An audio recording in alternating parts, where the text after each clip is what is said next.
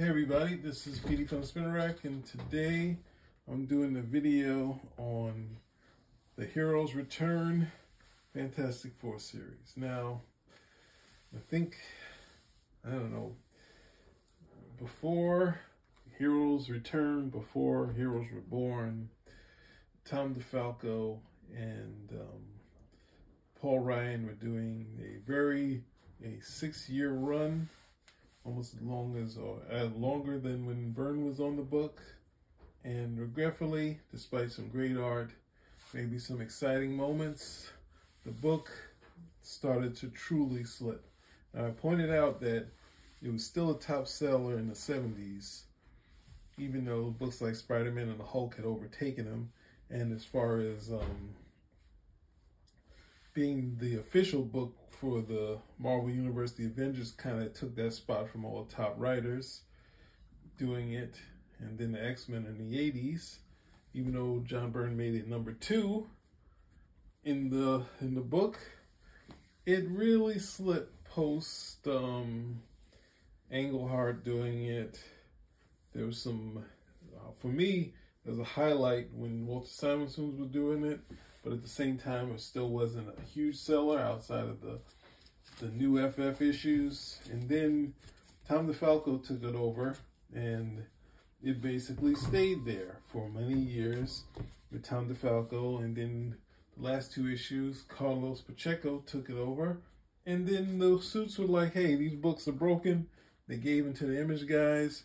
Heroes Reborn had, not Reburned. Reborn had, what was it? We had the Captain America and the Avengers by Rob Liefeld, and we had Iron Man and the Fantastic Four by Jim Lee and company. Iron Man was done by Lee, Wills Portacio, and Scott Lobdell, right? So the Fantastic Four was the most successful of the books. Now, it's kind of a soft FF run. It's only 6 issues. I don't really count the ones without Jim Lee, but he did an okay sort of book. Not great, but it's just okay. Visually strong at some points, a little sometimes too busy. And his read is a little extra skinny, but as skinny as probably Byrne was early in the run. But one of the hard things to do is to capture the thing. And unlike Jim Lee's thing isn't my official kind of thing that I like, but one of the things I have to give him, that his thing, we have leading to a classic Jim Lee shot, his thing looked like a monster, right? So I can give him kudos for that. He could do a later shot, which I don't have with me, which is funny. That's the thing. The hard part, even though he has chest muscles, thing should have not have any chest muscles, but he at least looks scary, right? And what was it then? There's another shot where he runs into Alicia, and he looks sort of more humorous, right? But it's a little too muscular, but he was still at least could be scary, right? So this went for 13 issues, and Jim Lee bowed out of becoming editor-in-chief. So at the same time, Marvel, the people in the office, decided they were going to do more retro stuff to get the fans back. So they, of course, brought all these titles back. Kurt Busiek doing, what was it? Avengers and Iron Man. The Avengers were a big success. Iron Man, I don't think was that big of a success, but he was on there for a decent amount of time. And then we had, obviously, the Fantastic Four and Captain America. Captain America by Mark Waid. And the Fantastic Four, Scott Lobdell was shifting from the X-Men and kind of trying to do the X-Men treatment with the Fantastic Four. Now, I was scared that he was going to ruin it, but they had Alan Davis here, right? And I went from, because Scott Lobdell took over after Byrne was kind of pushed out of the X-Men, so I wasn't too keen early on Scott Lobdell. I got kind of used to him and Fabian Nicieza doing it, and they did, okay run, but they were kind of pushed out of the X books. But since he was kind of a name, they gave him the Fantastic Four to take over. Now, if you look at this cover, I think they were on the right path.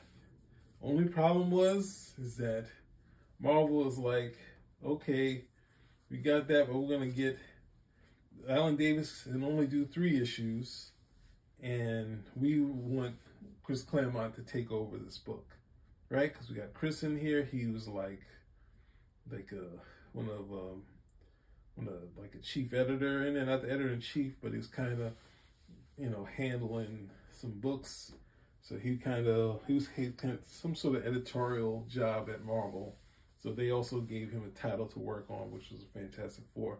So we only had the 3 first issues, right? And when I was worried about him doing the X-Men approach, this is my last bit of my intro, his X-Men approach was just to add new villains, not to change the characters, right? And we have Alan Davis helping to create these new characters, which I don't think any of them were used after this. Maybe, I got the villains right here, right? But we'll get to them, right? So we got a nice wraparound cover. We start with the Mole Man, right? And he is with his people, and there's only certain moments where Alan Davis does Kirby, but the way he draws the Kirby stuff is still amazing, right? Like, look at this, right? The Mole Man and his minions, these frog type, lizard type characters, the big monster from the FF cover, right? They're gonna take over the world, but at the same time, they know the Fantastic Four is back, and they a tribute to the Fantastic Four, right? Viva la Fantastic. Now, the Fantastic Four, right? They're doing some sort of weird testing. So this is one of the cool parts to capture what was in the original book, right? Where you have Reed having Ben do some weird testing and has some high-tech stuff. He's on skis. You know, this is a really kind of Kirby type thing. He's at the edge of this. They're talking over stuff. And then the Human Torch comes out of nowhere and starts the race, sending the Ben on his skiing. He's skiing down there. He turns on the rockets, and as he's going up, the Human Torch follows along, but Ben decides to take him along for the fun, and they start to become a big snowball. Reed, of course, this also was something Byrne wanted to do, playing up the absent-minded professor. We got Franklin in there, still 4.5, which is great. He would grow up pretty quickly after this, right? But Reed's not paying attention to snowballs coming right at them. Let's go right back to one thing. Alan Davis kind of modified the outfits so the wide collar would connect to the floor, right? So it wouldn't kind of land into the wrong area, which is pretty cool. Byrne kept a decent amount of space between them, but somehow kept the chest up. So Alan Davis, with his style, has kind of incorporated it into one thing, right? So they're in trouble, and Sue stops them, right? And then Franklin is happy to see his uncles, but then as they get into a fight, Sue gives them the business. Reed snatches his boy, and they're off while Sue's giving them the business, right? And then some polar region, meager accommodations. At the same time, in France, we have this construction going on where there's some people that are fighting against it. There's one woman who is, her name is Yvette, right? She's like fighting against this technology that they're trying to do and building over this area, right? I think it's Yvette Diamande, right? And she goes in there and it's like this Kirby kind of relic area, right?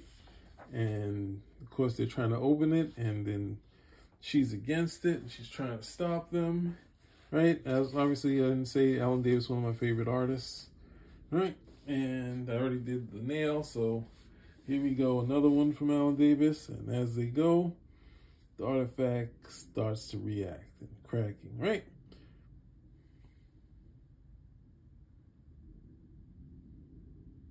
They're in Antarctica, and they talk about not having the Baxter building because the what's those guys? The Thunderbolts have taken over the Baxter building. Right, so Ben isn't too happy about it. But Sue was just asking if she could help with the food, right? And they start talking over different things, but she's there for him. And then this is another cool thing. So one of the things I always wanted was to see is that being with Reed was like getting your master's degree. You see Johnny, who's already created his own what's that thing? His own fantastic car, is helping Reed on the classic one, right? And you see Franklin helping. So all this is all to the good, because it's really interesting how he's just trying to, the hardest character to kind of do is Reed, and he's really trying to keep Reed as the lead, having some humorous moments with the thing, Johnny being involved and not being a total, the flighty character, and showing that he has some smarts, right? And they have something to check on some energy, and that starts lighting up, and Reed is like, it's pretty bad. So then we go back to this artifact, this relic thing, and it's releasing, and it connects with these people, and it turns these guys into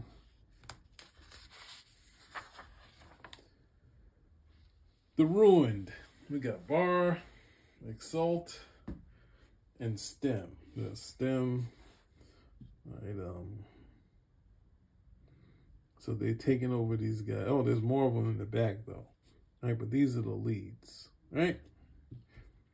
And they say, and she's still there, and she's like, "What do you want from me?" And they just asked her to touch the sword, and something happens to her, right?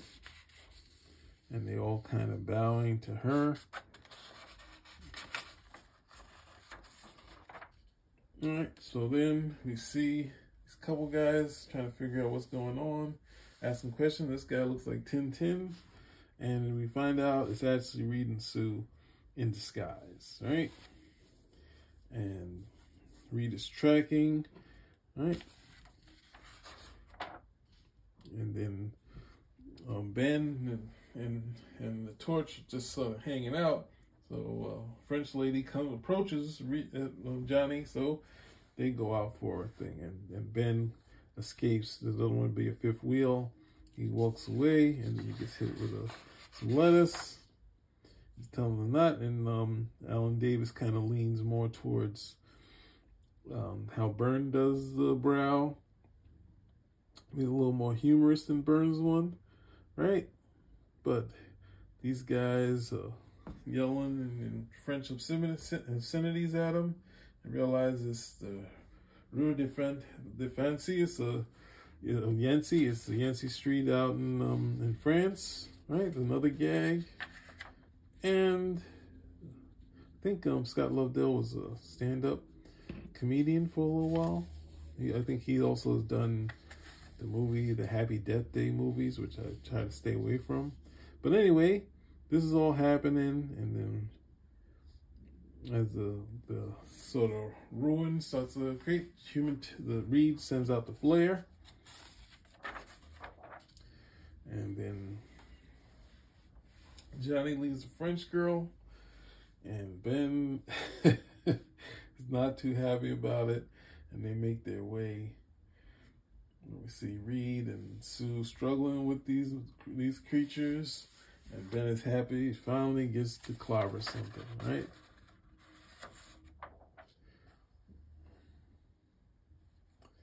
And then he sees this chick come out of nowhere. He talks, and he's going to be like, hey, he's old-fashioned, not going to hit her. And she hits him, knocks him a mile away. And Sacred Flippin' Blue, which I cracked up on. All right. This one's taking way longer, right?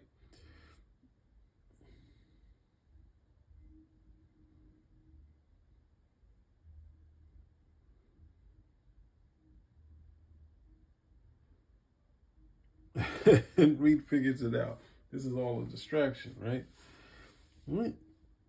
He said, "You'll ruin everything." And then he gets in there to stop things, and he realized what the true plan was. She took him the sword so she could become, they wanted her to become the martyr for these guys. It's like, martyr? I don't remember that word.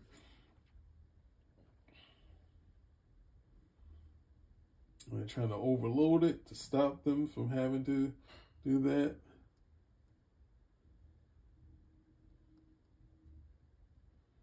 The Torch uses his flame power to hold these guys back, while Sue is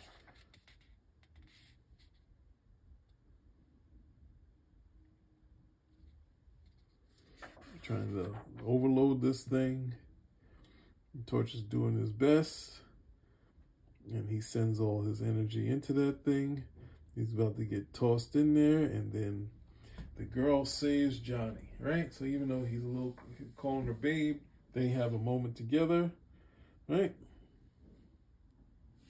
And Reed is kind of caught up in this thing, right? And he's about to tell Sue to do something, but Stem is in there, and he takes out the Fantastic Four, right? And they have a talk, and this is, instead of they got the Fantastic Four captured, the Fantastic Four fallen, and he says, "The problem, you guys can't count." All right? And then Reed is like, "Quickly, Ben, shush." Hurl the steel and plastic pyramid into the portal. The triangular harmonics inherent in the design should, whatever. You said hurl, I hurl. Simple, it's simple that way. I'm simple that way, right? Tosses it and stops it, right? Everything went back to normal. Everyone but Homegirl, right? So she's there to protect us, and Reed kind of reinforces that so they don't tear down the thing, right? And the town people are happy, and they celebrate the Fantastic Four. Long live the Fantastic Four, right? Let me get this nice end, right? So that was issue 1. Issue 2 is definitely a favorite. Welcome Home, Invisible Woman, die, right?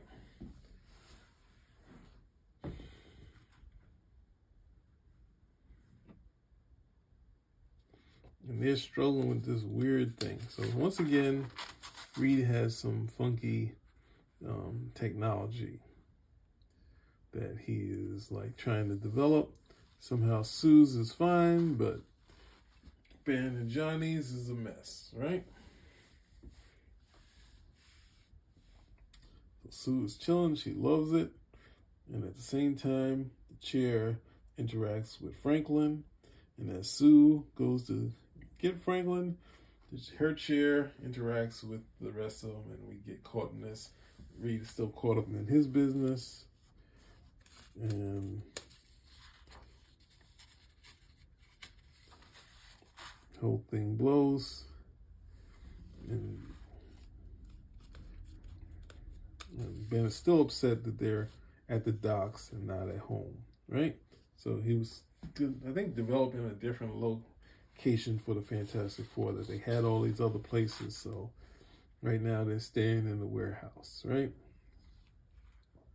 And they get confronted by someone, but it's actually Willie Lumpkin's daughter, and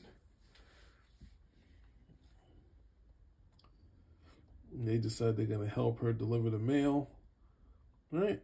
And Sue has to give Reed a talking to for not telling them about moving here to this warehouse, right? He thought it would make sense, you know?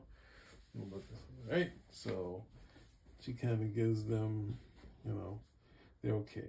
I think it's a great idea. But someone is watching and can see their heat signature, right? But he's invisible. Right? And we have these monkeys, but then at the same time, these monkeys can talk, right? So looks like it's going to be a Super Ace, which I was always a fan of. And Ben is looking at this display that Alicia had, so we have a sad moment. And Alicia, well, we'll reveal that later. That's what's going on this period, right? So Torch runs into him and says, hey, we should go on a date. And he's like, no, and just like does a gag.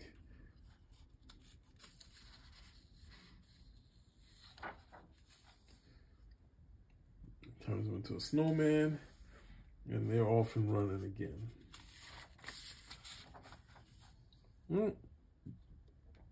So they're getting Franklin ready for bed, and they're having a tender moment, and someone sees there and says, tragic. And for some reason, the invisible woman can hear it, but not anyone else.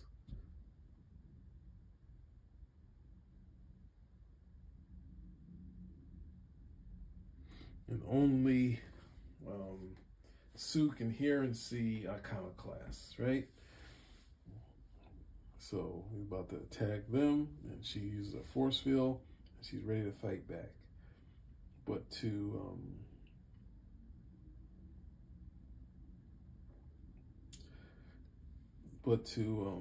and Reed doesn't even second guess it, right? He goes out there to help and tries to go against the energy signature, and seems to be untangible, right? Right, so Franklin hits the flare, they're off. And this is cool that when he stretches, he just doesn't always become thin. Sometimes his muscles just stretch out, which is a cool effect. So Reed can help, so his idea is to take Sue out of the action, but Iconoclast is just hammering him, right? So Sue gets in a fight, but then the Iconoclast can break down her force fields, right? And then so what's he fighting? Looks like fighting no one. It's like there's a footprint there. He's fighting a footprint. So he asks Johnny to use his heat to kind of reveal that, and use the heat to reveal it. And Ben is like, oh, something hit, but it doesn't work that way. And he can pass through and hurt the like really cool effects, right? I wasn't really a fan of comic effects, but visual effects, but this one, it really works. So Sue protects, and the team has to fall back. So Sue has been pushed further and further and further.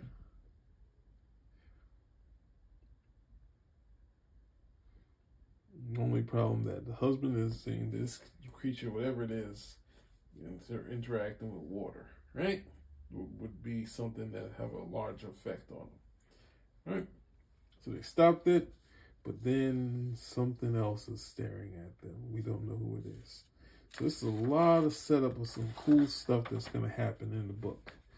And the next issue is going to be no different, right? I missed the gag early in the first issue where Reed says images and everything, right? But anyway, let's keep going.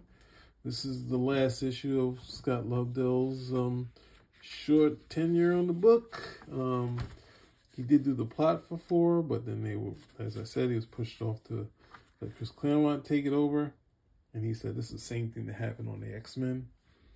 So he wasn't too happy. So they are ready to go. And Reed is taking apart Iconoclast. And they're like, stop it. And they're like, no, I'm just gagging. This is just a simulator to show you. So he's trying to like to figure out what this guy is made of, but not actually dissecting him, right? But see, this is what's going on with Alicia. She is hanging out with the Silver Surfer during this period by Mark DeMatteis and Ron Garney. I think Ron Garney wasn't on it for too long, but he did a few decent, gorgeous issues, which you should check out. All right, so we go back to we saw the Empire State University. I think that's where Spider-Man last fought the apes, right? And one of the apes gets free. Right? And it's the super apes. Now, the apes seemingly can all talk, but the megalomaniac Red Ghost can't. Right? So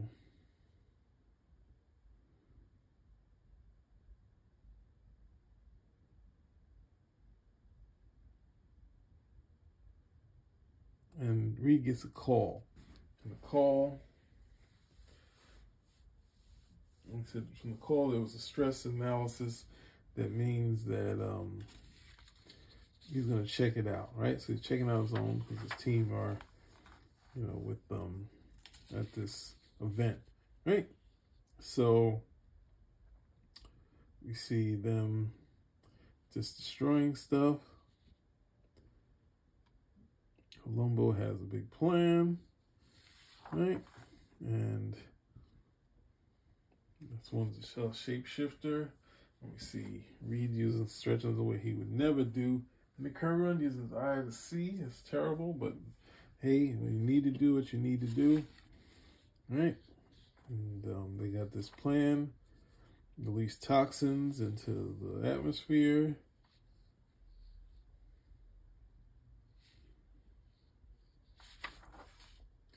And Reed approaches. He starts fighting them, and he's got a skill, but at the same time, the apes all are now, the powers are all mixed up, right? And he doesn't know why this is happening, right? And they got him to the corner, about to take out Reed. Then Reed ultimately stops the last one, right? And then Fantastic Four gets there. The only one they don't have to stop is the Red Ghost. But he is turned into an imbecile, right? And Reed is wondering why their powers kind of morphed and their personalities have warped together. Could the Fantastic Four suffer a similar fate? C is really setting up a lot of stuff for his future on the book, and a lot of new characters, which all look cool with Alan Davis doing it, right? And this is where, in Tibet, this is where the Dr. Doom went to, and these are the monks that helped him become Dr. Doom. And someone has killed all of them. This is where the mask was made, I believe, right? But at the same time, we meet the Crucible, and I've never seen Alan Davis's design for it. I've only seen Scott Del Rocca's design. I wish I could see Alan Davis, but it was a great start. But Alan Davis had, I think he had just done the Nail, and he wanted to do Kill Raven, but he wanted to do something which he knew would be profitable post the Clandestine, right? So we have this, it would lead into Terminus and the Crucible and the Mole Man, right? We got this nice pinup, and I think past this point, Alan Davis, he'd done the End also. Scott Lobdell never has gone back to the Fantastic Four. At the same time, we had the Fantastic Four, the world's greatest comic magazine, which was supposedly them trying to do the last issue, the last story arc for Stan and Jack, which was mainly by Eric Larson and what's his name? Eric Larson and Bruce Timm. They do the majority of the layouts and some of the inking, but they have a lot of other people helping them out, right? It's kind of doesn't necessarily hit the mark, but there's moments there, right? Then the next run after Chris Claremont, which I would say the most notable, is the Carlos Pacheco, R.I.P. Carlos Pacheco. His run on Fantastic Four, which has been wholly forgotten. He did just some decent stuff. I don't like that he brought back the baby and made her Valeria, but it's now a permanent thing in FF, right? And then post him, they had Mark Waid and Mike Wieringo. It's a classic run that everyone likes. I think both runs that took place at that point all got the fact that Reed should be kind of the guy up front, and Ben and Johnny will steal as much attention as possible. I don't know if there's anything notable during neither of these periods outside of the pregnancy and Sue being like just a top part of it, and then of course they had some specials. So past this point, the FF was kind of rolling. Byrne was almost talking about trying to do a Fantastic Four: The Hidden Years to kind of fill in the gaps in between the first couple of issues, but that never happened. So it was a good, decent period for the Fantastic Four, right? So there you go. You got the Scott Lobdell and Alan Davis run that started so brilliantly and ended after issue 3. Spinner Rack out.